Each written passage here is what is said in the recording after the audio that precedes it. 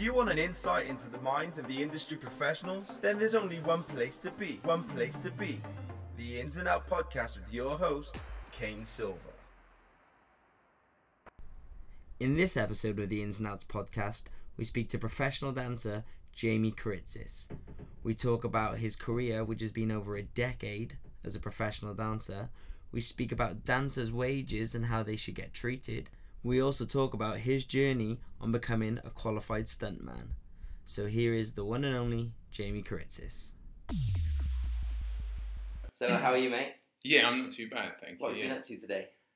Today has been, I went for a dive medical, so I have to go, there's a hyperbaric chamber down the road, and they give me the okay that I'm fit to dive.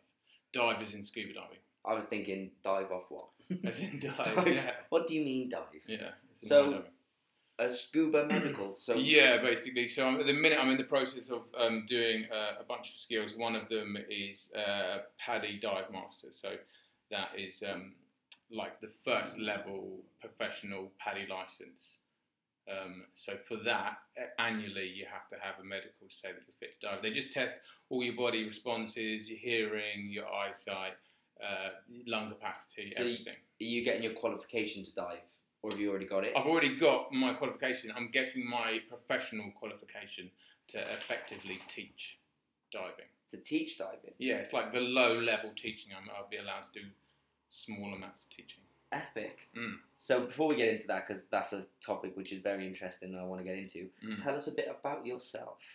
So self-promotion. Yeah, I know. Yeah. So a bit about myself. So I have been a dancer for my whole life, pretty much. I started dancing when I was 6. So most of my adult life has been as a professional dancer. I'm 36.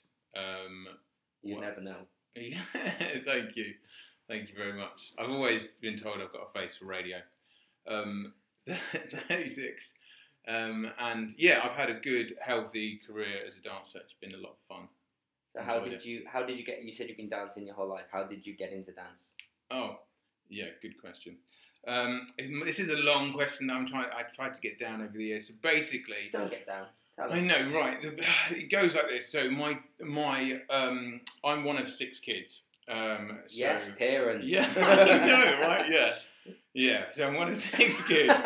So when we was younger, they were young when they had us, and we didn't have much money, and what we did have is some VHS videos that my dad had. My dad, when he was younger, discovered that the way you get girls is you dance in the club. He's like, right. I mean, pretty effective. Yeah, he's like, right, this is it. So I do the dancing in the club, and then I get girls. So he was like, right. So he studied these dance videos from the 80s, you know. So we had these surplus dance videos in our house, like like it's the best thing ever. Like Staying Alive and Saturday Night Fever and Flashdance and, you know, all of these, you know, movies. And I used to watch them all the time. I'm like, God. And there was 2 movies in particular that caught my attention. They were called Breakdance 1 and 2. Yeah.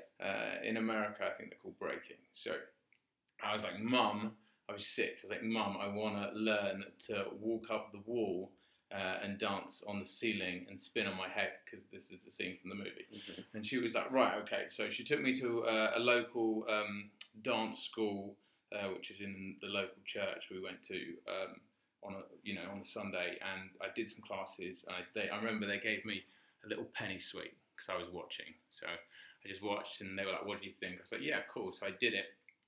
And then she was like, right, so what do you reckon? And eventually I was like, well, it's okay, but when am I going to learn to spin on my head? And she was like, look, you've got to learn the basics first. And then after about 6 months, I started to realise that there was no spinning on the head happening at this class. And I sort of said to my mum again. So what did you do in this class? Oh, it was like, I was 6, so it was literally like you were like, starting off in a box, and then you were coming out of the box and being a flower, and then you were dying and going back into a box again. Contemporary. Yeah, I think it was a bit like that. It was, it was like basic dancing for kids.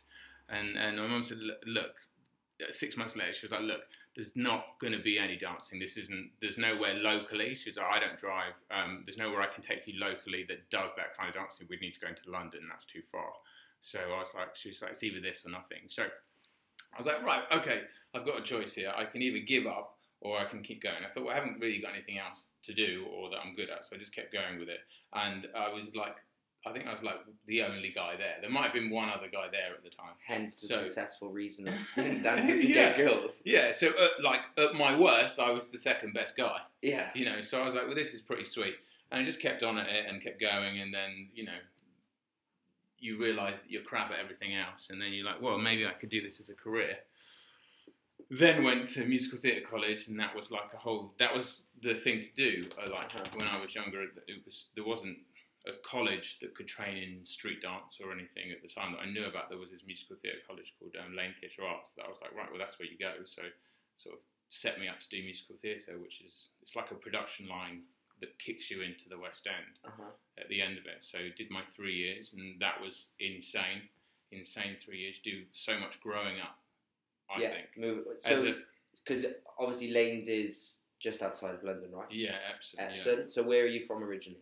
So I'm from Crawley. From Crawley. And there's no dance in Crawley. There's loads of dance in Crawley. Yeah, there's loads of dance in Crawley, but not what I wanted to do professionally. But yeah, there's loads of dance schools, and probably now there is. You know, dance has changed massively in the last 10 years. 100%. It's unrecognisable, really. So how old were you when you realised that you wanted to do this for a job? I was probably about 12 when it got serious. Yeah, I started being good. We used to do these dance competitions. You went from the second best boy to the first best boy. I went from, exactly, stepping my game up. Yeah. Yeah. So when I started winning these competitions, I was like, all right, cool. You know, and so yeah. Then what was the question? When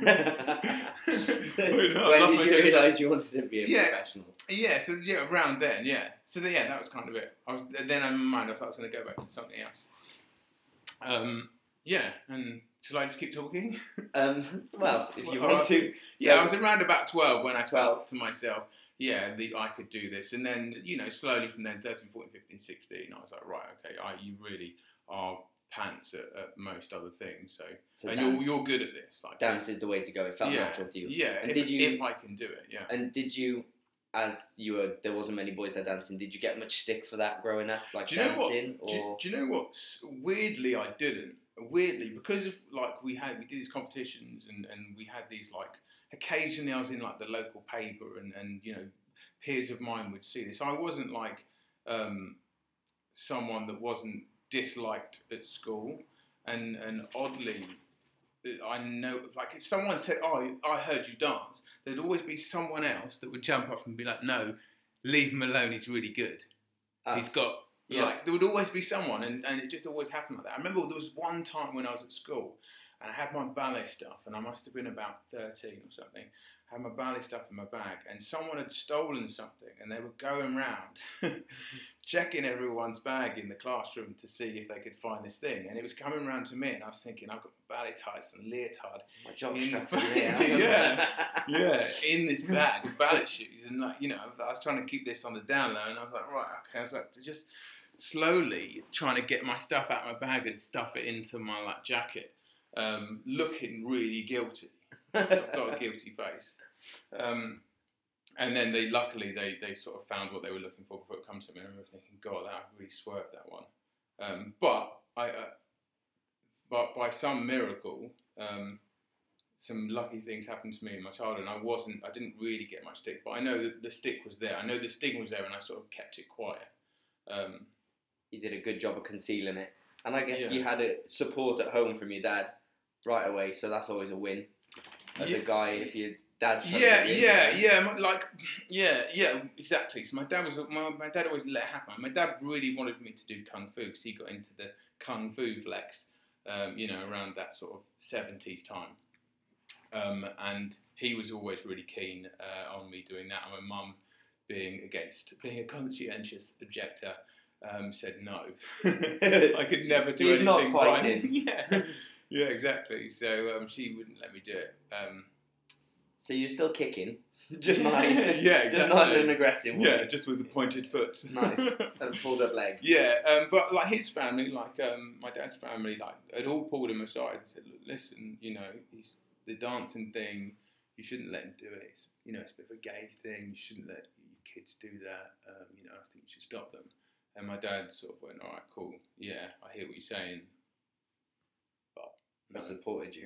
Yeah. Which is awesome. Yeah, 100%. And really, he didn't really have a say because my mum was the iron-fisted lady, and she was like, "This is what's happening." Women are always the boss. Yeah, exactly. No matter how much we deny it. Yeah, exactly. So that's kind of how it went down. And did any of your siblings dance or perform? So we all had a good crack at it. Yeah, we all had a good go. Yeah, and my youngest sister could have been a professional dancer. Really? Yeah, definitely. Yeah. All of her peers were professional dancers and did very well. Yeah. Amazing. So she could have been, but she was going into around that age, around sort of 16, 17. She was getting a bunch of injuries, and she was like, actually, it's not for me. It's too competitive, and I don't want to do it. But she could have done. It's definitely a difficult career to pursue, but good choice. What does your sister do now? She works for a company that does the costumes for singers and for the TV shows Dancing on Ice and so still creative. Strictly, yeah. So she's not a designer; she just works in for one of the designers. Yeah. Okay. So occasionally, kind of interlinks. Yeah. Occasionally she's on TV and she hates it. Yeah. Then she shouldn't have done this. Yeah, in the back. Exactly. Yeah. She shouldn't have done this. Yeah. Oh, epic. So then you went to Lanes when you were how old? 17. 17. Because I went when I was 17. I tried to go when I was 16, and they said, "No, this boy hasn't done all his growing yet." And they said, "So give him a year. Give him a year to do some more growing, this boy, and turn him into a man, and then we'll take him in a year." So it happens occasionally. Betty Lane is too small. When some of the boys aren't quite men yet. So I took a year out. I gained 3 inches. Oi. Don't we wish we all did? Yeah, but I turned out pretty much a boy, and then did all my training. It was great. You know what? The biggest part of that whole thing was actually being able to leave home. Yeah. For me, to be a grown up. Yeah, the biggest part of that growing up process is leaving home for the first time and then going, right, well, this is how it works. And it's like, oh, okay. Yeah, I think it's your first bit of self-independence, isn't it? Yeah, it's huge part of life. Huge part of life. It's like amazing breakthrough. And what was it when you first went to Lanes? I auditioned for Lanes when I was looking to go to colleges, and the first thing they did when I walked in the building was weighed me. Really? Yeah. When was this? What year? I want to say 2008, maybe. Jeez. 2009. Really? They weighed you. I heard about them weighing the girls. And I was a bit chunky then, so I wasn't very happy about that. Yeah. And I was ugly, so I was like, that's never going to happen for me. Yeah. It's weird. Some people have different experiences, on different days doing different auditions. I think that initial process in the audition can really affect your choice on where you go. Oh, it made me. That was the first thing they did, and for me, it was a no-no. It's like, And there was, they had like third years walking us around, and they were all dressed up fancy, and they looked like glamour models. Right, yeah. But I remember there was this one guy being really rude to me and my best friend, and I was just like, this is a no for me. Yeah. But obviously, it wasn't you. Yeah, I actually went. I was what was called a semi-student, so that meant that I went. So after the hours of the college, they'd have like a kids club basically, and I went there from the age of 12 to like 15. So you already had insight to the building. Yeah, so I sort of knew a lot of the teachers or they'd seen me and ex-students and stuff. So. It always felt like home to me. So did you enjoy college? Loved it, yeah. Probably wasn't, but yeah, loved it. Loved it. It was amazing. I was like, finally with like-minded people. I didn't need to be embarrassed about my ballet tights in my bag. I could just be myself. And also, I'm dyslexic, so I found school and the way the schooling system worked for me stupid. I just just the whole setup. You know now as an adult, you go, oh, that was wrong. I should have done this. I should have said something. But I was just too embarrassed about how I could have been different that I kept quiet about it, and I didn't want anyone to know, rather than being like, this isn't working for me. But everything in hindsight. So yeah, it was. But finally, I didn't have to do a written exam. I was like, this is sweet. And I can put 100% energy into something physical and work on my body. It was just amazing. Yeah. Was there many guys then when you went there? I think there was 13 guys in our year. Amazing. How many girls? I'm not sure. Yeah, like 45, 50, something like that, girls in the year. Good ratio for you then. Yeah, it was pretty good. Yeah. When you told that to Dad, he was like, good choice. Yeah. Glad you didn't do kung fu Yeah. now. Like so many things have happened in my career that my dad and the male side of my family were like, yeah, you're having a good time, right? Yeah. You're having a good time. It's good though, right? You're having a good time, and I'm like, yeah, I'm having a good time. They're like, yeah, you are. They're saying it with a wink. Yeah, they're like, hey, but yeah, making sure the women don't fuck what you're saying. Yeah, it's all good, yeah. Like, look, giving you that look, like you just know you're getting some, yeah. And when you were in college, did you study just dance, or did you do musical theatre? Did you sing and act? What was your? Yeah, it's a musical theatre college essentially, or it was then. So it's they have a dance department, but it was really hooked up. I think it's best packaged to go into musical theatre, which is what I did. And most people did that, and just to be in lessons with your mates. Yeah. Kind of why I did it. I was like, well, my mates are all doing musical theatre. So stay with them. Yeah, so have I a was giggle. like, yeah, I'll have a giggle, yeah. So I just carried on with that. I mean, I was a horrendous singer, and not a good actor, but my dancing was pretty strong for the time. Win. Yeah, so and it was good. Not quite a triple threat. No, there's a threat. Yeah, exactly. Not quite a triple threat. And then what happened when you left college? Did you go straight into work? Did you move to London? So, leaving college, so I went straight into a job. Went to my one and only musical. So they really do set you up to go into musical. I remember when I was auditioning when I left, they were like, look, we're going to get some commercial work coming in. We're really seeing the commercial side of things. And don't worry, you've not been getting any of these musical theatre auditions. We're really going to push you for that. And I was like, cool. And then I ended up getting Cats. So I was like, sweet. So I took That's a great first job. Like insane. That's a great first job. Insane. So it was in Germany. So it was in Stuttgart in Germany. And I was like, all right, cool. I'm going to be a cat for a year. It's meant to be a great show. I hadn't seen it, so I went and saw it, and I was like, right, okay. I didn't really particularly get into it.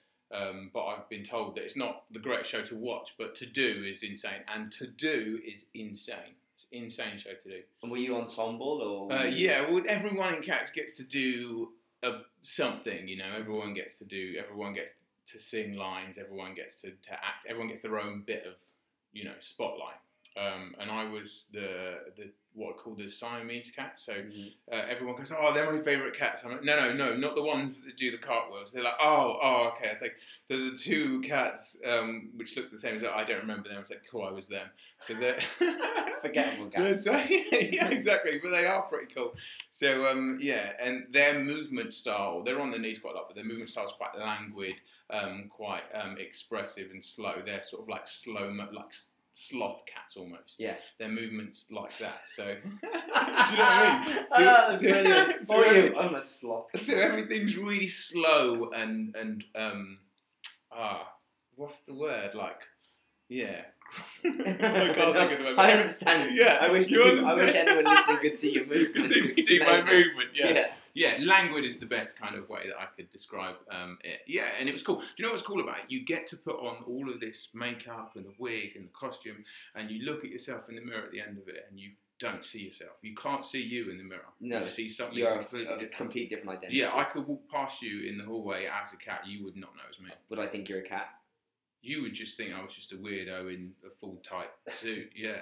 With a fucking tail. And you lived in Germany for a year? Yeah. And the hardest part of that situation, so I knew I could dance the show, but I had to learn the German. We had 6 weeks rehearsal.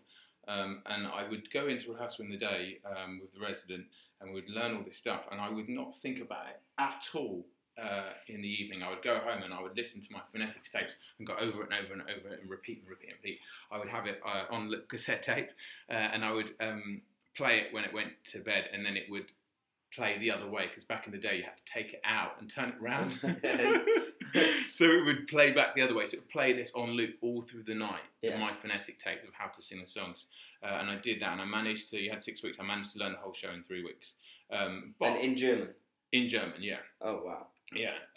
And for someone who's dyslexic, it was tough. It was dyslexic or not? It was the hardest for anyone. It was the hardest thing I ever did, and there was a stipulation in the contract that said, we've got 3 months to fire you, basically. And being fresh out of college, I took that like, I'm going to get fired, I'm going to lose this job. So I just concentrated on learning it. But the choreographer was so pissed off at me, because I had no idea what we did the day before in rehearsal.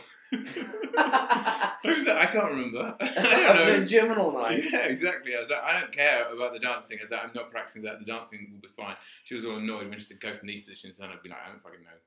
I don't even remember any of this. So yeah, it was the best fun, and the best part of it was you get to scare people. So those rides that are popular nowadays, where you go where people scare you. Yeah, it's kind of like that. For parts of it, you get to jump out at people in the audience, and I sort of like changed my track slightly, so I went out into the audience a bit more and scare people. I also got to cover Stuffleys, so I forgot about that. So I got to do like a 9-minute solo, and for someone who's 20, that's pretty cool. Yeah, that was brilliant. Yeah, that was cool. So you enjoyed Germany? Yeah, like for the first time, you're now earning money doing something. I mean, straight out of college, any money is good money. Yeah, right. Yeah. And I was probably on the worst money in the company, but they look after you in Germany. They have a really good setup. I've been told that. Everyone always says, if you do a musical, go to Germany. You almost want to go to Germany, break your leg, and just see what happens, because it's just unreal. The way they fix people is just unreal. Like, I hear they put you in accommodation, they pay your food. Get blowies in the waiting room. No, they really do look after you. Like, I went into an empty, because you have to have health insurance, and for some reason I managed to get a better health insurance because I was younger or something like that, or because I earned so much. And I had a situation where I sprained my ankle, and in the show, and literally they went in, they gave me the X-rays, and they gave me the crutches, and they gave me the medication, and they signed me off from work, and they said, right, this is what you're going to be doing for the next 2 weeks. So I'm off 2 weeks. They said you're going to be doing every day. You're going to be going to see different people, so much ultrasound, so much physiotherapy, blah blah blah. But within a week, I was pretty much good to go back in the show. But I was it's all paid. Yeah. It was all completely paid. That's incredible. But I was like, cool. So I just had the extra week off, which that extra week is really the week that no dancer ever takes, but you really should. Yeah. Do you know what I mean? Yeah. Like that's important for it to be gone. Were you still getting a performance wage, or were they putting you on like a half wage? No. You were on the same amount of money, even though you were doing no show. And all of this stuff is free, and literally there was no waiting time. They literally just fix you. They give you everything you want, and I'm like, I don't pay for any of this. Like, no, it's all just you have a card, they scan it, and that's it. Note to anyone wanting to be in musical theatre: go to Germany. Go to Germany. Learn German. Yeah, learn German. Yeah, it really... Don't be a sucker and struggle in the UK. Yeah, there's I'm sure there's many positives. There's pros and cons, but do you know what? I just think for anyone, anywhere, going and living life in another country and seeing the way their system works, because first thing about leaving home was I realised there was a system, that everyone's in, this conveyor belt production line of stuff. And going and living in someone else's system is such a great experience for the mind, to see how else it can be done. And in Germany, they do some terrific stuff. They have some really good systems. Yeah. They really do. So like go spend a year, if you can, in any country. I think it would be awesome. What happened after Cats? Right, so Cats. I came back. I came back, and I remember really clearly the last. Do you remember like your last audition you did? Yeah. Yeah. This is my last like musical theatre audition. It was for Fame, and I want to say it was for Pippa Alien, and I was singing. My agent got me audition, and I was singing first. I hadn't danced, And I remember thinking, why can I not dance first? Because this isn't. Because I can get through on dance. Yeah. And they were like, no, they said they've already done the dance and you missed it, so they're going to get you into singing, but they know that you're a dancer. I was like, all right, cool. I went in there, and I just felt, from someone that feels confident in the dance position, everyone feels nervous, but can go, right, you can do this, to just feeling so much fear in a singing audition, and I just thought, cool, come on, you can do this. So I went in and I started singing. It was just horrendous. It was going so bad. And halfway through, I just started laughing. And they were looking at me disgusted, shaking their head, thinking, who is this worthless person? And I just said, I think that's enough. So you cut yourself. Yeah, I think that's enough, really. I think we've all, this doesn't need to carry on any longer. I just sort of lost my heart halfway through the song. I thought, why am I even doing this? So I started laughing. I was like, I thought about just walking out. I thought, no, I'll take my sheet music. I was like, I'll take this. Why? I never looked at it again. And then walked out and thought, right, well, that's your wake-up moment. That's your rock bottom. Don't be messing around at musical theatre auditions. So that was the last one I did. Even though I was offered a few after that, because choreographers are nice and they were like, oh, I can get you a job. But I knew in my mind that it's not really what I wanted to do. And if I was to do it, you'd have to pay me. You're not head spinning on a ceiling really in many musicals. No, you're not. You're not exactly. And by the way, I never could head spin. Really fucking hard. Really hard. And and I just thought, my granddad was bald, my dad's going bald. I was like, I don't want to give it a head start that it doesn't need. And you've got a great set of hair. I know, because I've not been doing the head spinning. Yeah. Thank you. So, so that was kind of my moment where I was like, right, this is enough for me now. So then you went into the commercial route straight away? Yeah, and then commercial, and then, moved back to London, and then went on unemployment benefit for, so I had nothing. You went on unemployment benefit? Yeah, like what job seekers allowance, yeah. Amazing. So I've never heard any dancer, well, not that I know of, that I've ever had a conversation with, say that they've done that. Yeah. And I was always told to do it, and I was like, they won't give it to me because I'm self-employed. Yeah, well, that's what I thought. I think I'd done like a few months, and I was like, right, now I've spent all my money from Germany, and I was waiting on some tax to come back. I sent my tax off, but I didn't send it recorded because I was cheap, and they lost it. So the way it works in Germany is you get thousands of pounds back. Well, I never got anything back. Nice. So I was like, okay, cool, you learn from the stupid mistakes. So I was like, right, I'm out of money now. What can I do? And my rent wasn't expensive. I wasn't paying a lot a month. But so I just went in and thought, let me just try and see if I can get some money. Yeah, and they gave me whatever they give you, like £20 a week. But on top of that, they gave me they paid my rent and they paid more money on top for like bills. I think I was getting like £91 a week extra as well. So I was probably getting like £100 a week. Which really took the sting out of being. I'm sure most dancers would never think to do that. Yeah, which really took the sting out of that period where I was like, well, I'm gonna, I can't afford to be here now. Yeah, can't afford rent, but essentially now rent is not a stress anymore. Yeah, exactly. So I did that. So that did me. I did that twice in my life, and that did me 3 months. 3 months, and then after those 3 months, I got a job. I was like, cool, sweet. Started working. I was like, boom, boom, and I did probably like 3 months of work. And then, you'd have like 6 weeks off and then do, I say 3 months, like of solid work where I wasn't like, right, I've got no money again. Yeah, exactly. And then it would break like that. It was a bit sporadic throughout the year. And I remember probably about a year, maybe a year and a half later, I was in a situation where I was like, I've got nothing, I need to do it again. And then I did another 3 months. And then that was the moment that I got Kylie. Which was the which was from then on I never had to go on unemployment benefit. So how old were you when you first got Kylie? This was 2003. So I moved back in summer of 2001, I think, or no, 2002, summer of 2003, and this was autumn of 2003, yeah. So just over a year. Yeah, so in that time, so that would have been just over a year, and I'd been on unemployment twice. And you were how old? 2 separate times. I would have been 21, 22, like around about 23. 23 and booking Kylie. Yeah, it was good. So the situation with that was I was on unemployment benefit, and a friend of my flatmate, who was in musical theatre, said a friend of his that was in musical theatre was going to a Kylie audition the next day, and did I know about it because they were looking for Mediterranean-looking guys, and that's my sort of like brief really for me. I'm a Mediterranean-looking guy, so I was like, no, I didn't know about it. So the audition was, I would have had to have gate crashed. It was at 9 a.m. So I was meant to be going down to Crawley, where I was from, I think to teach that afternoon. So basically what it meant is I would have had to have bought an expensive travel card in the morning that would have cost me like 30 quid rather than the cheap one in the afternoon that would have been 15 quid. So I had to make up this mind whether it was worth taking this £30 gamble to go to this audition where I'm more than likely to be turned away because I'm not down. I'm gate crashing. So I went in, I was the first one there, and I said, hi, Jamie Karitzis. They looked down the list, name wasn't there, and then wrote my name down, and then said, yeah, and I was like, oh my God, I'm going in, yeah.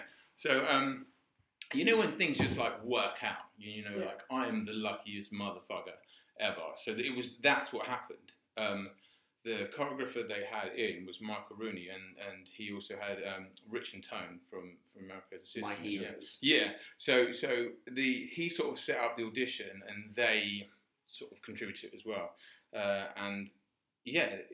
Such a random combination. Michael Rooney and Rich and Tone. Well, they had just worked on some MJ thing. I think Ghost. I think they just worked on together, and Michael must have really liked it. So we were doing Kylie's next album launch, first single from Fever. So this was Body Language. Yeah. The single was called Slow.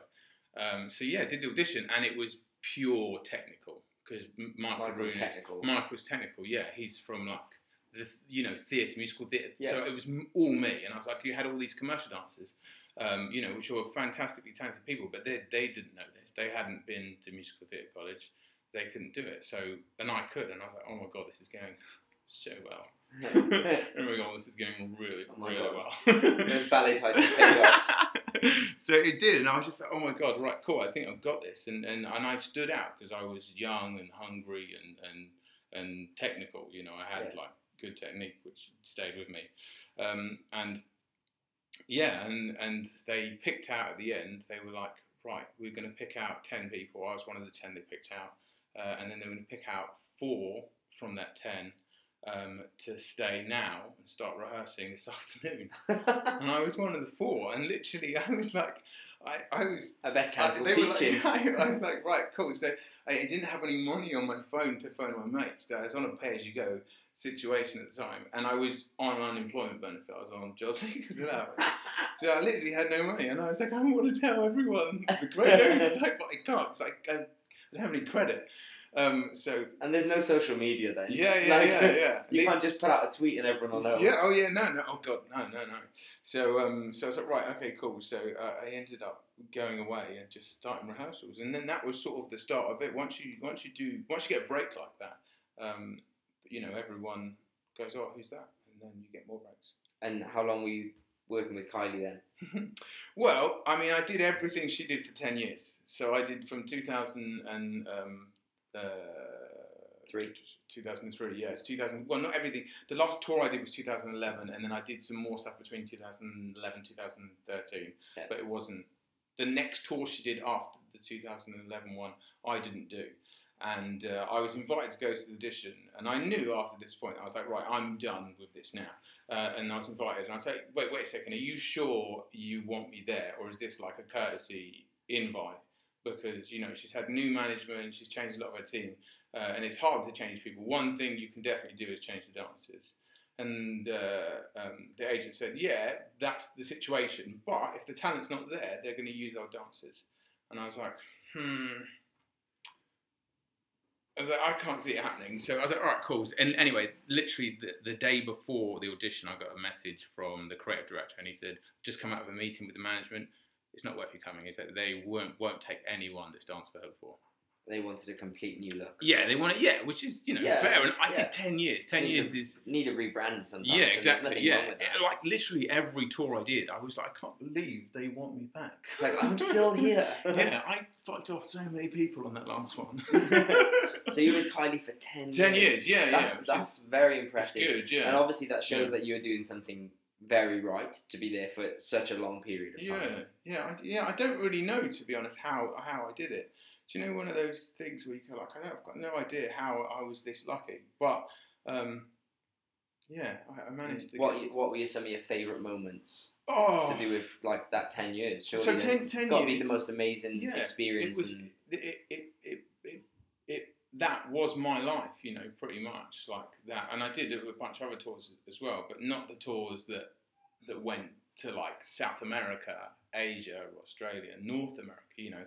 To do those tours, to play arenas in those kind of places is there aren't many people in my generation of dancers that could say that they did that.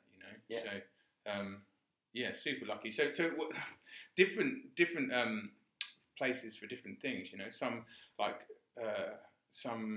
there's a venue we did in Sao Paulo, and it was a theatre, I think, actually, or like a small arena. It's probably about 4,000 people, something like that. One of the most electric nights of my life. It was unbelievable. Like, literally, you had everyone. It's the first time she'd been there, and you had the whole audience jumping for the whole show. They're just jumping every song. As soon as the intro came in, they all sang. It went nuts, and we'd never seen anything like it. It's one of the best audience I've ever seen. And then also, not with her, but when I did the stadiums for Take That, their first one. And so this is after, they're like 10, 15 year break, and then coming back and hearing, playing like the stadiums and hearing 50, 60, 70,000 screaming 30-year-old women. Yeah. Oh, that's terrifying. Oh, I'm in the Dream Boys. I hear 300. I hear 300 screaming middle-aged women, and that's terrifying. So I can't imagine.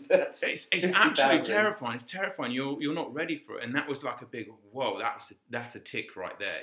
That was a tick of going done. Yeah. Like stadium done. It was honestly, I was going like I was clapping in one of the numbers, shaking, going stay calm, just keep it cool. And are there any specific things whilst you're on the road with Kylie or Take That you found particularly difficult? Because I feel like we all have these moments where like we look at this lifestyle and this career, and especially what you achieved and what you did is like every dancer's dream completely. But were there any moments where you're like, oh, all right, this is actually really difficult, or I struggle with this? Maybe there must be times where it's difficult. Do you know what? Do you know what's hard? Is you're having the best time of your life. You're eating the best food you've ever eaten. You've not cleaned up after yourself. You haven't. You haven't cleaned in weeks because you just someone else does it for you. So you live in this life, and you see people turning into brats. You see people, and you're in everyone's pockets, and you see the slightest thing annoying people. And sometimes in those intense environments, you do need a bit of space to kind of go like, this isn't real. Yeah. And that's what can be hard, because you'll go like, we're all fine. We're just in a toxic environment that's consuming and taking over. So that can kind of be hard. I'm trying to think of any other things where it can be difficult. Because I've been on jobs also where you're with the same group of people for 3-4 months at a time, and it gets to a point where the small, it's not that they're bad people, it's just you're around them all the time.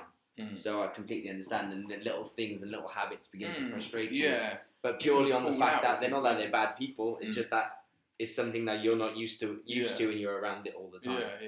Yeah. You are now living. You've moved in with the people you're on tour with. And so here's something that I think I wish I knew whilst I was younger. Money. Whilst you're on tour, were you good with savings, or did you live life like a rock star? Because I know from experience and from seeing my peers and my friends, for quite a while when you're on tour and it's regular income from a dancer, we're very good at living like a rock star and not actually living sensibly. Yeah, it's easily done, and I've done. The thing is, it's tough with Kylie. So Kylie paid better than anyone else in the country for doing a tour. and I don't know whether she still does, but she did substantially more. Can I say what Yeah, kind of course. Yeah. You can say whatever So you basically, the money situation of being a commercial dancer is there's always a fight about money, and we have certain rates, and they are static. They're not static because they go down. Yeah, they definitely they go down. Don't stay where they are. Yeah, and if they stayed where they were, we'd be in a good place right now. Yeah. If they go down, on the condition of them possibly going up. But once they've gone down, that's where they are. That's just where they stay, and you never really get the opportunity to renegotiate. And when you do, it's just no. The money's been spent. So. But in Kylie, they gave you pay rises. I did one tour. First tour I did with them was $1,200. Next tour I did with them was $1,400, and the one after that was $1,500. Wow. A week. Yeah, dancers don't really hear that. It doesn't exist. And I'm talking, I was doing these tours. And you tours. get per diems as well. Yeah, this is like last decade. This is when these tours were happening for me. Yeah. Every day. Yeah, you got per diems every day. You got per diems in rehearsals. Yeah. Sometimes in rehearsals, one tour we got paid 50% in rehearsals of the fee, and another tour we got paid all of it in rehearsals. But I remember on the last tour we got paid 50% on the rehearsals. Everyone else, all the other departments, so that was wardrobe and production, got paid 75%. I remember thinking, we should just be the same. Yeah. But other than that, you can't complain. It's the best money you've ever earned. You can't not save money when you're on £1,500 a week. Yeah. When you're on £800 a week, you can definitely wax that off. Yeah. And when you're not getting per diems on top, and when things are paid for, we got like you were looked after. You could get 3 meals a day, even on your day off if you wanted. You could go into essentially you could not spend a penny the whole time. Yeah. Because you've got per diems, and normally they cater for you as well. Yeah. At some venues. Yeah, exactly. Oh, yeah, massively. Yeah, per diems and they would cater for you, so you could have the food in the hotel, and sometimes they would pay for your hotel bill as well. It's incredible. Yeah. So if they say to you, look, we can't supply you food today, just order what you want on room service. I will. Thank you very much. Yeah. Take 4 plates of everything. I can't believe this is happening. Oh. Yeah. So, but that's not to say that was that incident. That was that environment. There are other environments when you're on substantially less. When you're on 1,000, you're doing same venues, same show, same thing. But you're not catered for and looked after. Yeah, but it's just different. You're not getting the days. You're not getting per diem every day. You're getting per diem on your day off. You might be getting lunch. You're getting per diem for lunch and dinner. So it would be £15 rather than 25 because you're getting breakfast. So it's just a different way of being looked after. Also sharing rooms. Bullshit about sharing rooms. I don't mind the sharing rooms thing. Any funny incidents sharing rooms? Snoring. Snoring. There's certain people that I will never, ever, ever, ever share a room with, because of snoring. Like you can't live your life lying, like going around being like, I'll share a room with you. No, fuck you. You snore like a train. You keep me awake all night. I've got a show tomorrow. Yeah, for 5 hours. Fucking hell. Yeah. What was it chatting about? Talking about money. I asked you if you live like a rock star and then sharing rooms. Sharing rooms. Right, this is my situation with sharing rooms in the industry. Now, this is a big one, and it's a big bugbear. Right, I'm all for it. I'm like, sweet, yeah, let's save some money, yeah? Money's tight, let's save some money, let's share rooms. I was like, but you can't single out dancers to share rooms when no one else can. Oh, no, not them, no. Not the band. No, not the band. No, not a wardrobe, not makeup. No, not the crew. No. It's funny you say that because obviously I danced for Kylie last year. Yeah. And I experienced the same thing where the dancers shared rooms. And did they share rooms in Kylie? Yeah, we shared all rooms last year. Oh, we never shared rooms. We shared rooms and the band had separate rooms. Mm. I mean, everything else we were looked after like complete amazing, like royalty. She was fantastic and we were treated for. But that was the one where I was like, so I don't get my own bedroom. Yeah. But the musicians do. Yeah. So what? I think it's, you know what, I'm for saving money, but it has to. We're all in this together. We're all going to save money together. You can't just single me out to be like, no, you can save money because you're not so body conscious. No, how about you go fuck yourself? We do this together. You can't penalise people because they've got six packs. Yeah. You can't. It's bullshit. I'm all for it. I'm all for being family. Let's do this together. Let's save a bit of money. Sometimes budgets are tight, but not just because. Yeah. No, it's bullshit. Have you seen a decrease in how you're looked after within the industry, within working? Have you seen a dramatic change, or do you know what? Did you just think it was that like Kylie was the one thing where you were specifically looked after a lot more? It's not that I've seen. It's always been crap. It's always been. There's always been tight budgets on things. And the thing about Kylie isn't a new artist. No. Her team isn't a new team. This has been running for years. This is, when people bought music, the team's been running. So how many artists do you work with that have been running a certain way for so many years? Oh, no. It doesn't happen. They're all new. So new come with new plans and new ideas and new ways of saving money. And Kylie didn't have that. So it was just refreshing. Yeah. And that's not to say that it was completely old school, because back in the day you'd get paid £800 a day for doing a video shoot, and I spent my whole career not doing them because they were horrific experiences for no money. Yeah, I would never do a video. I think I've done 2 in my whole career. I can't stand them. Yeah, it's disgusting. I'm not gonna, because there's always a situation with doing a video where you have to then. They always want to run over. They never get the shots done. They always run over, and they always want you to stay for no money. Or 20 quid. And then when you're staying, now you've missed your transport home, tubes aren't running. So now they're talking about trying to get you all to somewhere where you can get a night bus, all in a bus together. And it's like, no, fuck you. I'm not going to spend 3 hours trying to get home when it should take me 45 minutes. Yeah, put me in a cab. Because yeah, exactly. Because I'm doing this whole day for fucking £12 an hour. Piss off. So, speaking of money, you put up one of the best Facebook statuses I've ever seen in my life. Really? I think it was last year. I was so upset. I was just... Give us a little... exactly what I mean. Yeah. So I was just like, do you know what? This is... It's... Explain to the listeners, because they obviously won't have seen it. Right, so... Unless they're your friend. So what I said was, we've come in... Right, I started working in this industry in 2003 with Kylie, and I got a letter from EMI, her record label at the time, saying these are our new dancer rates. These are our new dancer rates. They were £150 for rehearsal and £250 for performance. That was their flat rate, and they wanted us to sign that new agreement. Now, these rates had come down from higher rates that they had before, because the people were now not buying as much music, and they were streamlining. So they were like, look, this is it. These are new dancers. This is it. It's no more than this. So we were like, sweet. We didn't know any better. This was our first gig. Now, the rates, the sort of dancers, they're called dancer standard rates, is what people refer them to. They are 150 and 250. We're now in 2018. Are they still 150 and 250? If you're lucky. Yeah.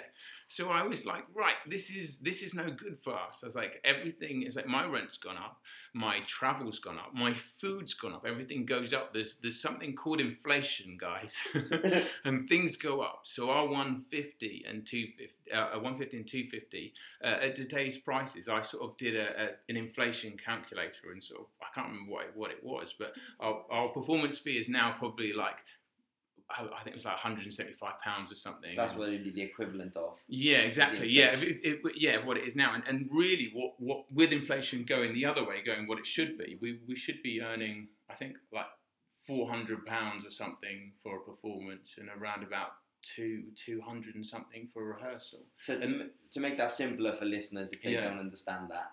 So sorry, although he's dyslexic, he's quite intelligent. So the dancer rates in 2003 were 250 for a show day and 150 for a rehearsal.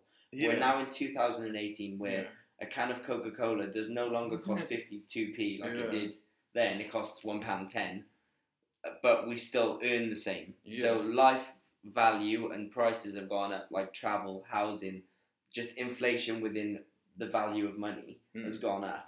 Yet we earn the same. Yeah, it's a simple kind of thing. It's like you can't have a standard rate as any industry without it changing each year. And I propose that what we need to do is not fight for I don't know, agencies to all come together and decide. We need to all come together and say, right, this is it now, 2018, and it needs to change with inflation. If inflation goes up to 5%, it goes to 5%. If it goes down to 0.5%, it goes to 0.5%. But it needs to move in line with the Bank of England base rate, or close to it, like everything else. And then dancers' value stays the same. And right now, dancers' value has just been going down for like a decade and a half. 15 years. Yeah. Easy. Yeah, and it's I don't know. I honestly don't know how young dancers survive these days. Well, to be honest, I think that's exactly correct. They survive. Like, I don't think they make a living. I wouldn't say people make a living from dance anymore. I think people survive from dance. Yeah. Like, what would like a well-established dancer who works a lot or is a full-time dancer probably makes, if they're lucky, £30,000 a year. Like, that's probably a good living for a dancer who does a lot. Whereas on the grand scheme of things, you're a manager of McDonald's. Like, and there's nothing against that, but compared to what it used to be, you know, it's ridiculous. That doesn't even buy you a house now. Oh, like like dancers these days. There's not right. This isn't to say that there's a handful of dancers that are going to do very well. You know, there's a handful of lucky, talented, nice, great people to work with that are going to do very well. And when I say very well, I don't mean higher tax bracket. I mean, like, they can live in London comfortably. They can if there's something they want, they can buy it. That, you know, if they want, they can have something flashy like a nice car, but that's going to break their bank. You know, they're not going to be able to save money to buy a house unless living like poverty to try and save. Yeah, like, and you know, like a good dancer, not even dancer, because really you need a commercial. You need to be booking a commercial where you're earning 10, 15, 20, 50,000 pounds, you know, to be able to do something substantial. So a good dancer is going to be looking at what, like 45 to 65,000 pounds in a year, and that is fucking insane for a dancer. That is insane, and you're not going to be doing that every year. That's not. You're not going to build that and sustain that. That's going to be it's going to be a one-off. That's going to be, you're going to get roped by the tax man. You're not going to see any of your savings. No. Yeah, like that's the handful of people within an industry, and you think about the amount of dancers on TV and dance, how big dance is now. Like, I don't know what the figures are for colleges, but I would imagine that their intake's doubled or not tripled over the past 15 years. So you've got all of those people, all of those extra people. You know, for sure, not all of them are going to be amazing, but you know, you're going to have the same sort of proportion percentage of them that are going to go in and be fantastic. So you've got all of this extra competition in an industry that's paying you literally where your money is worth almost half what it used to be. And I think that also contributes to why we don't earn as much now, because there's always someone willing to accept a lower fee or do it for experience. And you know, I know so many people that have been in that bracket, and it's just, I think they're not educated and they know no different, because the people above them are going, you should do this, take it. You know, if I think back to being 17, 18, if you'd offered me 50 quid to go and dance on X Factor, I would have said yes if the opportunity was there, because I knew no different. Oh, absolutely. But now, I would never give a dancer, a young dancer, an inexperienced dancer, a hard time for thinking that it's okay, because unless you know otherwise, you need to get seen. But you need to be. Yeah. Then this needs to be taught, and this needs to be delivered to the young dancers. Yeah. I mean, my advice for a young dancer is go take class, be involved in the social scene, do what you can, go to the pub afterwards, hang out, like network in a way, meet people, you know, and learn the conduct. And just jam with people. You know, don't do it on the hope that, you know, you might get a job. Just do it because these are fun people to be around and everyone's grafting. Like, do it for that reason. But those people that you're having a drink with and you're messing around with will be there for the rest of time that you're in the industry. Those will be your people and your faces. There'll be other people, other new people, but they will think of you when they get opportunity. Yeah. So, as opposed to you having to do something because it might be the only something. Or doing something because you feel like you deserve it because you're the best guy, because you're the best one there. That doesn't mean shit. Like, I've been in auditions where I've been like, fucking, I nailed this, thinking that was important. It's not important. No. It's not important to go into audition and nail it. What's important is nailing it and seeing that you've nailed it and then going, okay, cool. I didn't get this one, but they will remember me. Yeah. And you might get the next one. Because you just weren't right for that situation because they didn't want to take a risk. They might have needed 3 guys and they had the 3 guys already. They were doing a bullshit casting for the client. They don't want to take a risk of, when you've got 3 mates on a job, just putting in a new guy because he's good. It's just going to be a weird energy. Yeah, I agree. So, yeah, that's I think it's good for people to hear that because I would never have known that until obviously you put it on Facebook about the rates changing. Well, not changing. Well, I've been in it longer than most people, so I was like, I felt like I had something to say. This is what I think is actually wrong with the industry, and this is what I think is the problem: is we have no governing body. Well, we have equity, but I feel like it does nothing. No, we don't even have equity. It's just like a word. We don't have it. No, we actually don't have right. So we don't have any governing body of dance. Yeah, okay, cool. So we do have equity, but that doesn't do what we want it to do. So what we need is right. This is our problem, and it's not that. The problem is agencies. Mm-hmm. Okay, so that's our problem. But that's not to say that agencies are bad. Agencies are just doing their thing. And they're doing their thing in the best way that they can. And the best way they can means to make money. Yeah. Yeah, so they're making money. That's what they're doing. They're business savvy, they're smart, and they're making good money. The agencies are making good money. And they're working hard at finding new ways to make good money. And they're working really fucking hard. And they've got a whole team of people to choose from.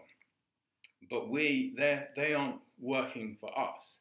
They're working for choreographers. And we're like dancers are the pawns. So the system's kind of wrong. All the time that an agency represents a choreographer and also represents a dancer, you have a conflict of interests. Yeah. Because it's like buying a house. You're working for the choreographer, but it's like buying a house from someone who, from the same estate agent that's selling. Yeah. Do you know what I mean? I don't know if that's the right analogy, but it's a conflict of interest. So what we don't have, and people might find this weird to find out, is we don't have any governing body of agencies. To have an agency, a dance agency, in this license, in this country, as far as I believe, you don't need to have an agency license. There's no code of practice. There's no qualification. There's no course. There's no. It's just, it's I'm just going to be an agent. Yeah, there's no set rules to say, right, you're an agent now. You need to abide by these rules. You can do whatever you want. You can charge 99.9% commission. You can. I mean, you wouldn't. You wouldn't, but you could.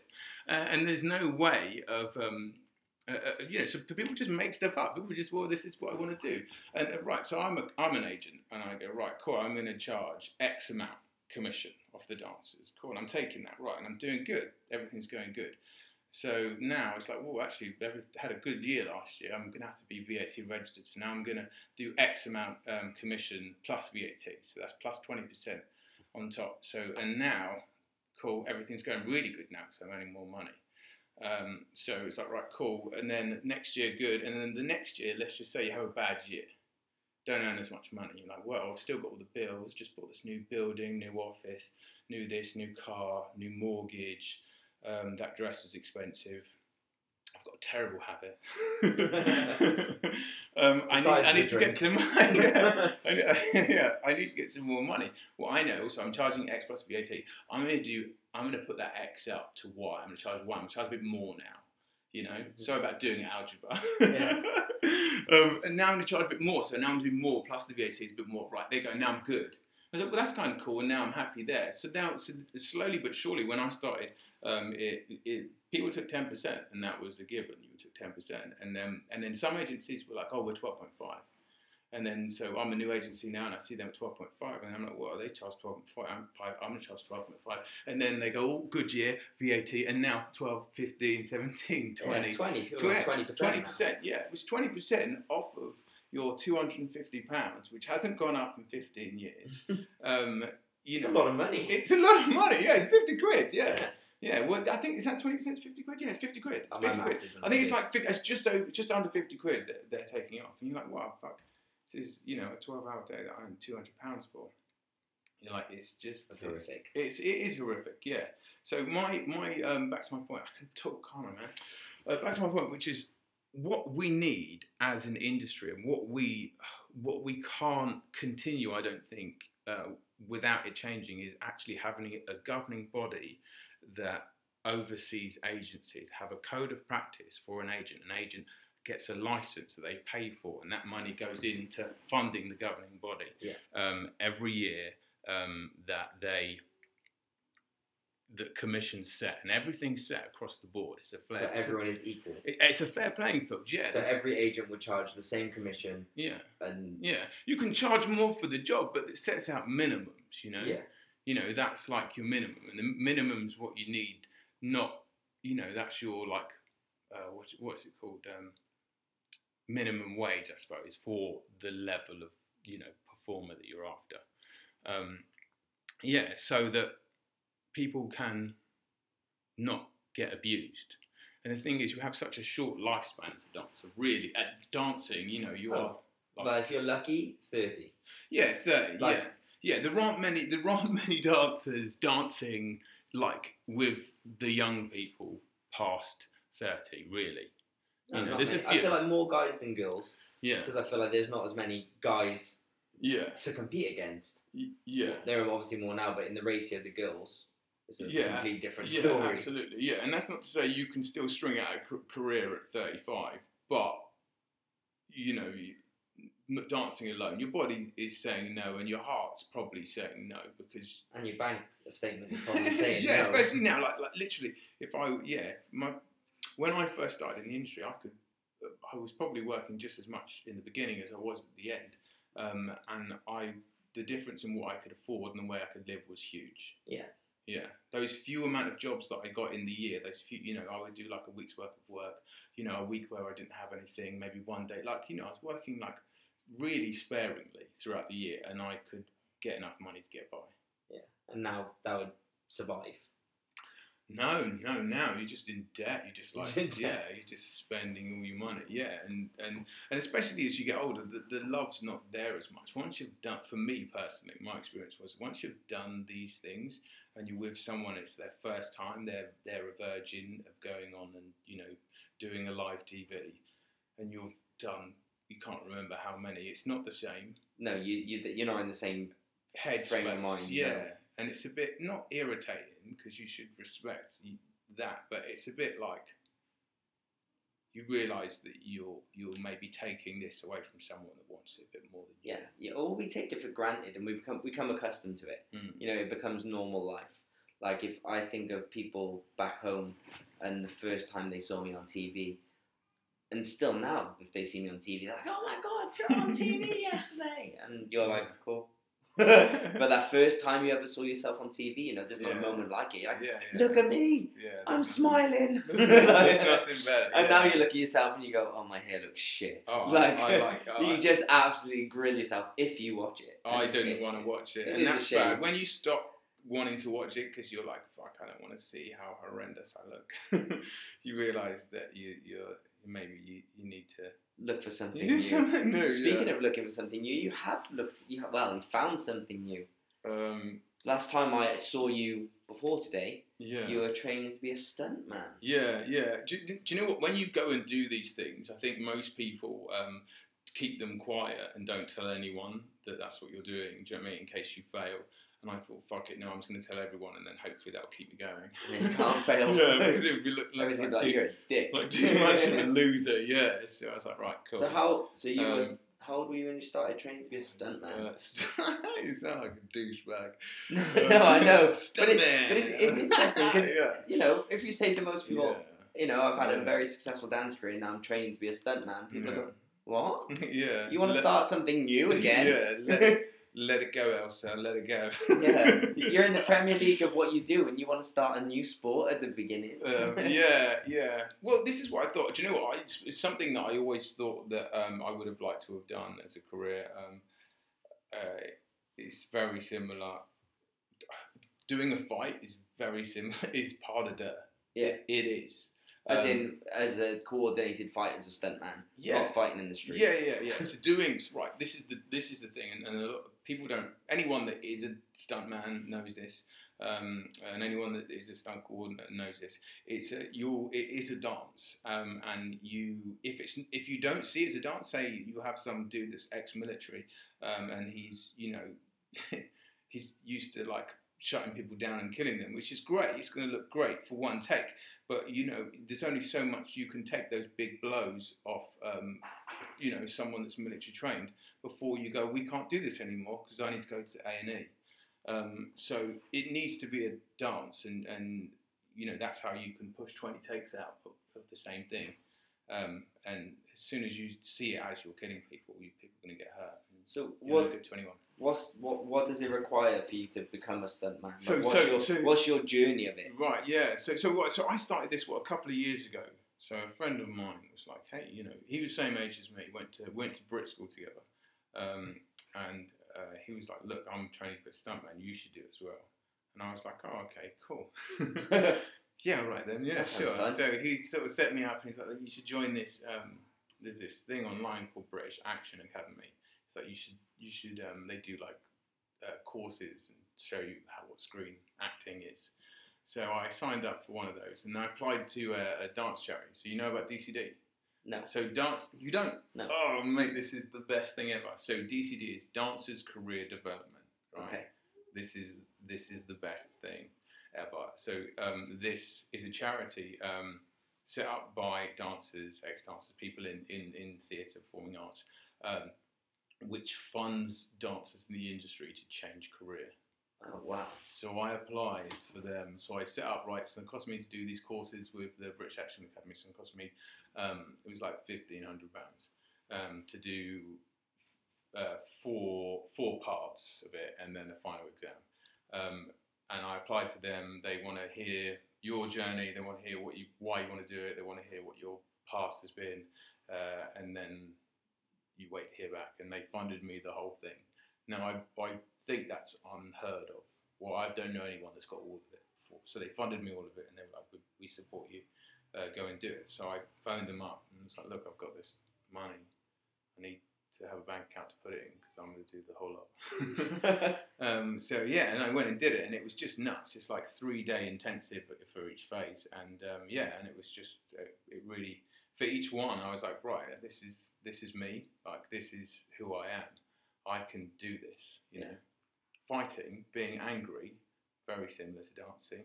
Yeah, staged. Yeah, I can tap into anger very well, so it's kind of really easy for me to be menacing and scary and pick up a weapon and pretend that I'm a gladiator or something. It's really quite natural. So it was 3 days just for the fighting part? It was 3 days. So the course goes like this. So you first warrior stage is the basics. You learn 4 or 5 different characters, and they're like medieval knights. You have different weapon systems, and then you learn pirate, thug, gladiator, and hoplite Greek. Nice. Hoplite Greek. So just basically different characters. They have different ways of moving, and they have different weapons they use and different techniques. So you learn all these, and basically you build them up. Phase 1, Phase 2, Phase 3. Phase 3, you have to go through and nail them all like perfect. So it's just like choreography. Yeah, basically. It's like learning the style of lots dance. of screaming, lots of fighting, lots of getting hit by other people with metal swords. It's awesome, It sort of, almost, that like reenactment people that do like, the 1066 battle, they're like geek people. Yeah. So sort of a bit like that, yeah. It was like, God, it feels good, but man, we must look like dicks. Man, there's people in here who've never had sex before. So yeah, and then the last part, you 5 new characters and you have to nail them all in one go. Anyway, I did 1, 2, 3 pretty quickly. I couldn't do 4 because of some work, and then I had to wait a year till the next 4. I went in and did it. So I went and I passed. So I'm now completed the course, all good, and that really sort of You're a qualified fighter. Yeah. Do you know what? What it means is if I go on, it doesn't actually mean anything for my stunt register, unfortunately. But it means if I get an audition, I'm probably going to get the job. Awesome. Because I know how to do it. And I've seen you've been doing a lot of since you started this gymnastics training. Yeah. So to be a stuntman right now, it's changing. But for the next sort of 6-7 months, it still goes like this. You have to have 6 disciplines. One of them has to be a martial art. Tai Chi is not allowed. Mm-hmm. And you have to be a black belt. No, you don't actually have to be one below a black belt. Mm-hmm. It's changed into black belt. This is a black belt. You have to be a black belt in one of these disciplines. I'm doing Taekwondo. Taekwondo's Korean, and it's basically all kicks. Mm-hmm. Really, really good fun. Yeah. Really like fighting, martial art, very similar to ballet. Yeah. Yeah, like really similar. Yeah, same work ethic. Yeah, hard. Train hard, working on balance, working on flexibility, working on control, working on isolating the muscles, not using too much of the wrong thing. Yeah. It's as close to another discipline as doing ballet as I've found.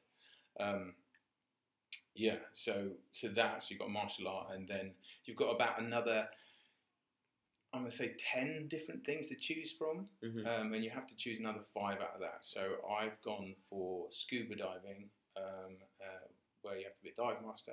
I have to be high diving. There's 11 dives off the 10-meter board. Oh wow! That's all it is. 11 dives. Off Still the quite high.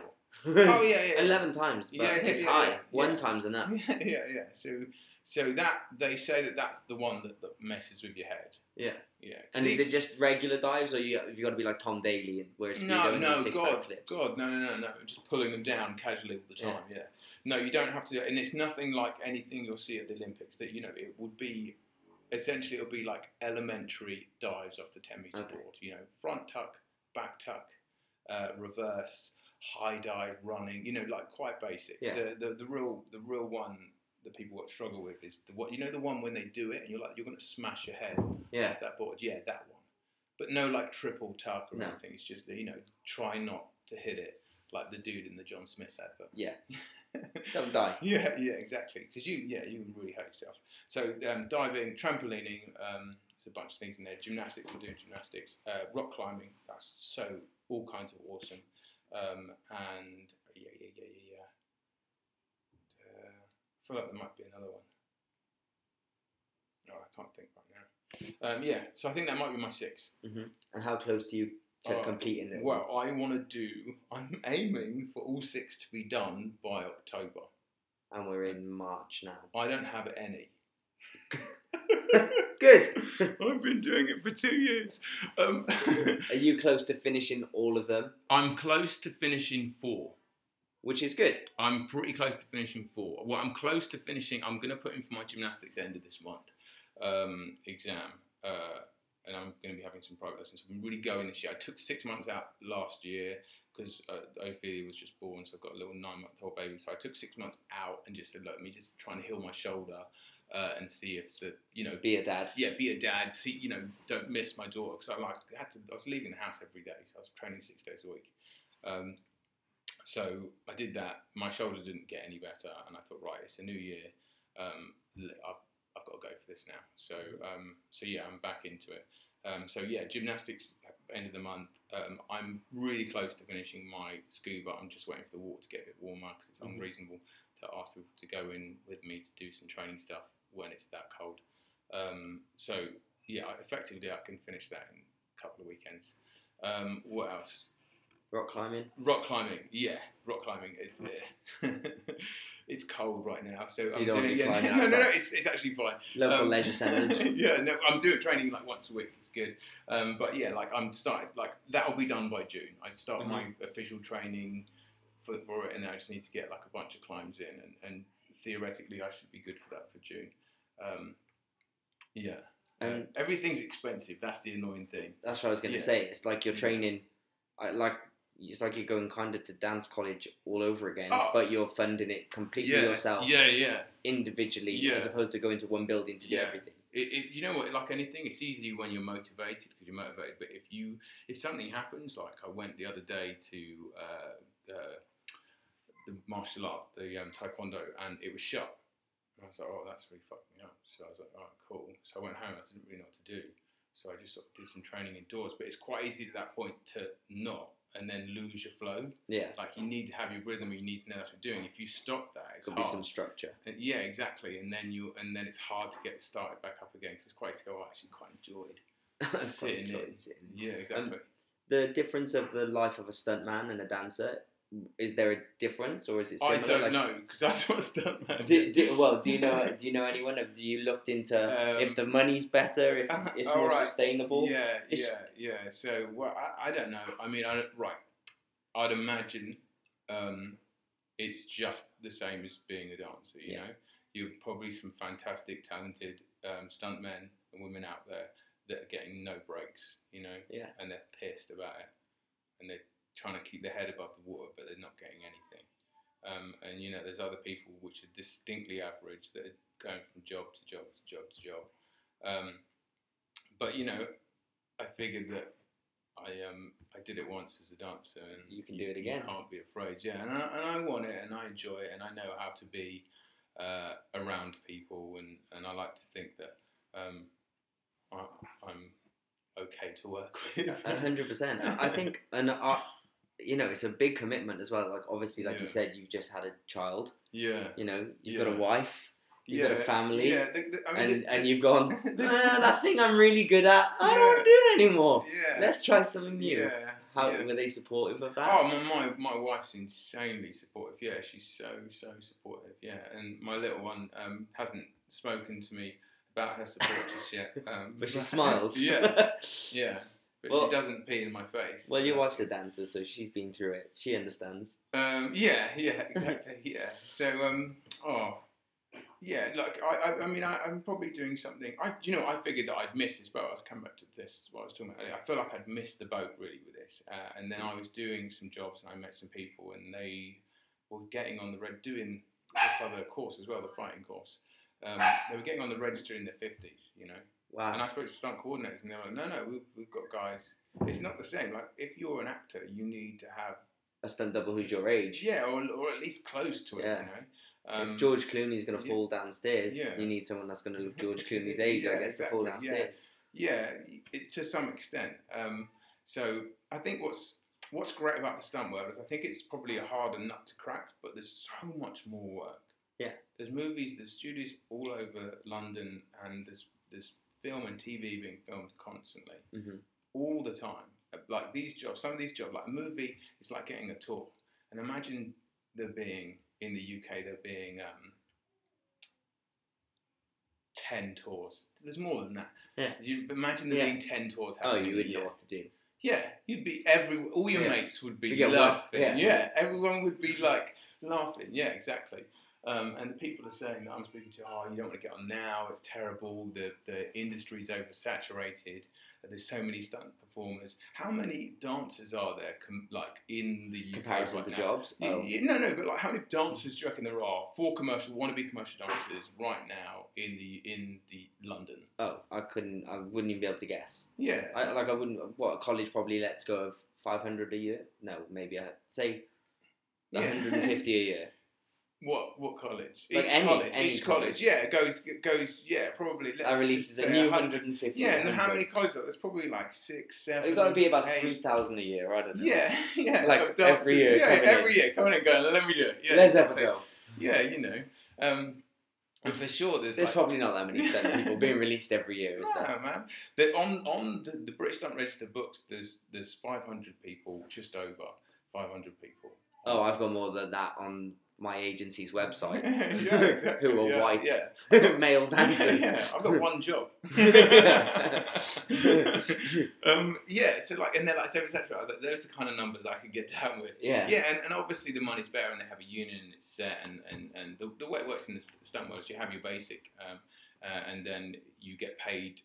They call it an adjustment for doing a stunt. So your basic is for your general fighting. So if you're doing or like being pushed over or fighting and falling. But if you're doing high falls, there's an adjustment. So and there's nothing set with what that is. Your stunt coordinator says, right, this is the £2,000 stunt.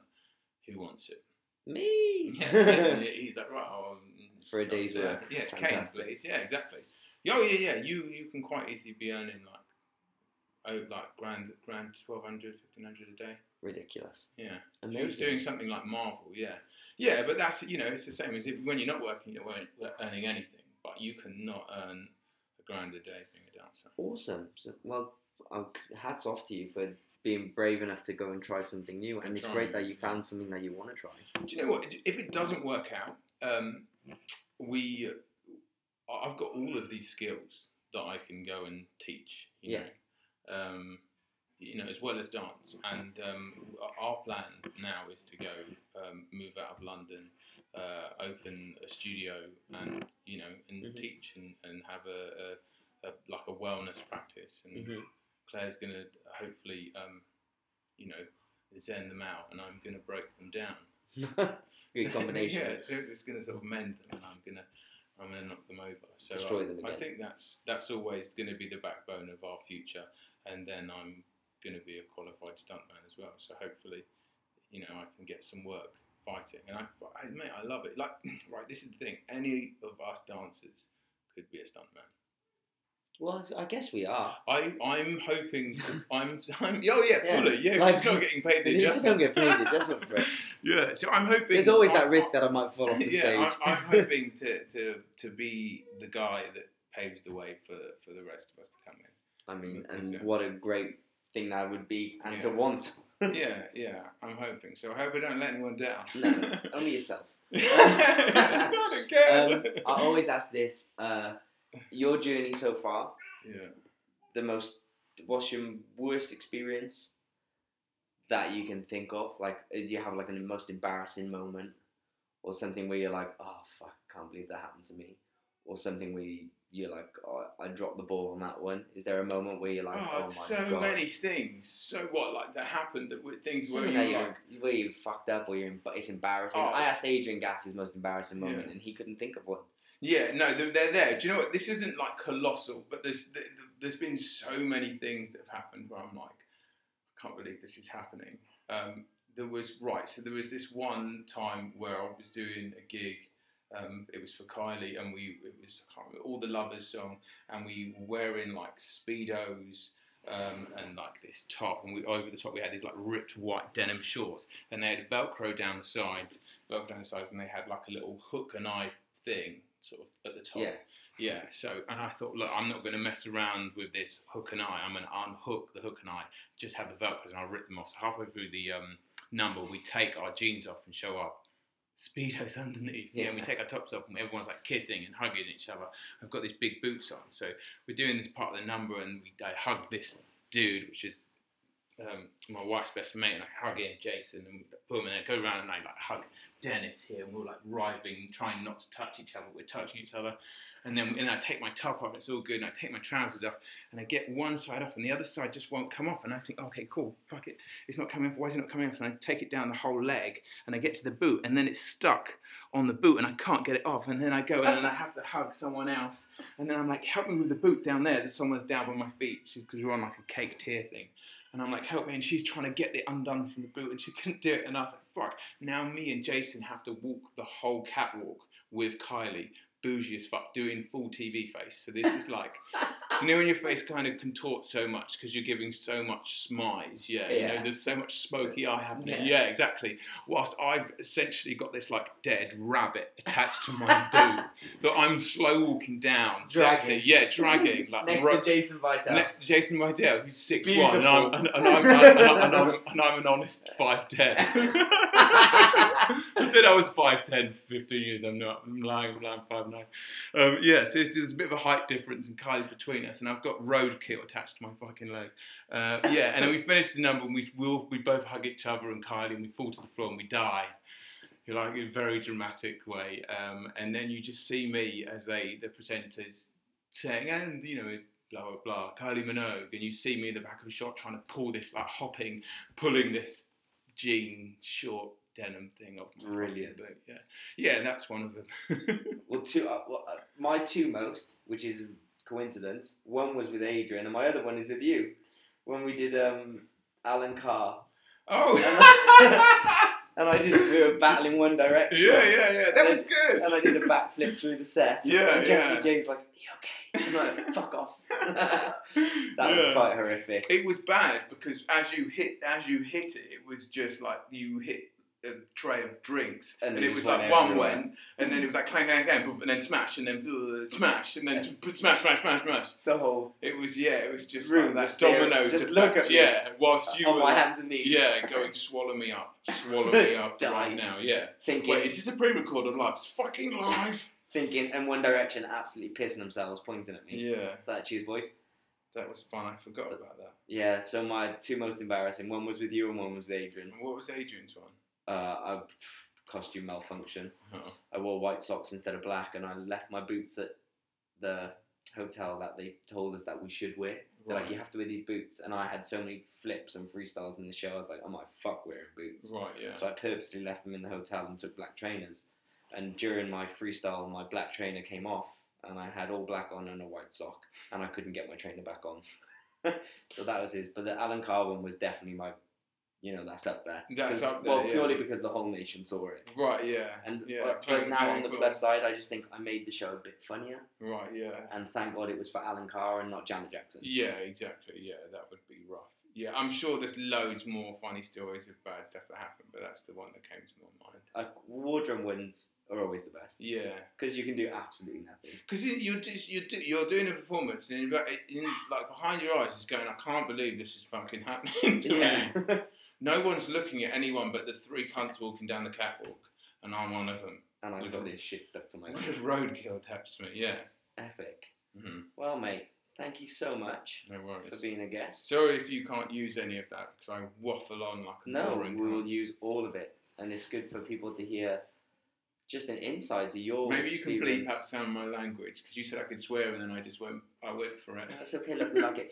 Fuck. You can see why I want a swear box now for the house, because I really need to curb this with the little one. With the child organ. Or what, Jamie Pottymouth? No, thank you because very I get much, passionate. And no worries. Hopefully we'll have a chat again soon. Yeah. When you complete your stunt register, see how that goes. Thank you. I'm sure you'll smash it. Yeah. Well, right, if I'm by the end of the year, if I'm not on, then I fucked up. then we'll have you back on, and we'll grill you. Yeah, but it's fine. It's just that the rules are changing at the end. By November, they're all completely changing. So, and we don't know what they are. So it might be that the things that I've been working on, the main one I've been working gymnastics for like solid a year and a half. And if they change that, and they might change it, then I'm like, I've just spent all this time. Well, they go, gymnastics doesn't count anymore. No, gymnastics will count, but they're probably going to make it more trick-based, relevant to stunts rather than more... acrobat. No, it's like apparatus. You have to do... pommel horse. Yeah, pommel. You've got to do pommel.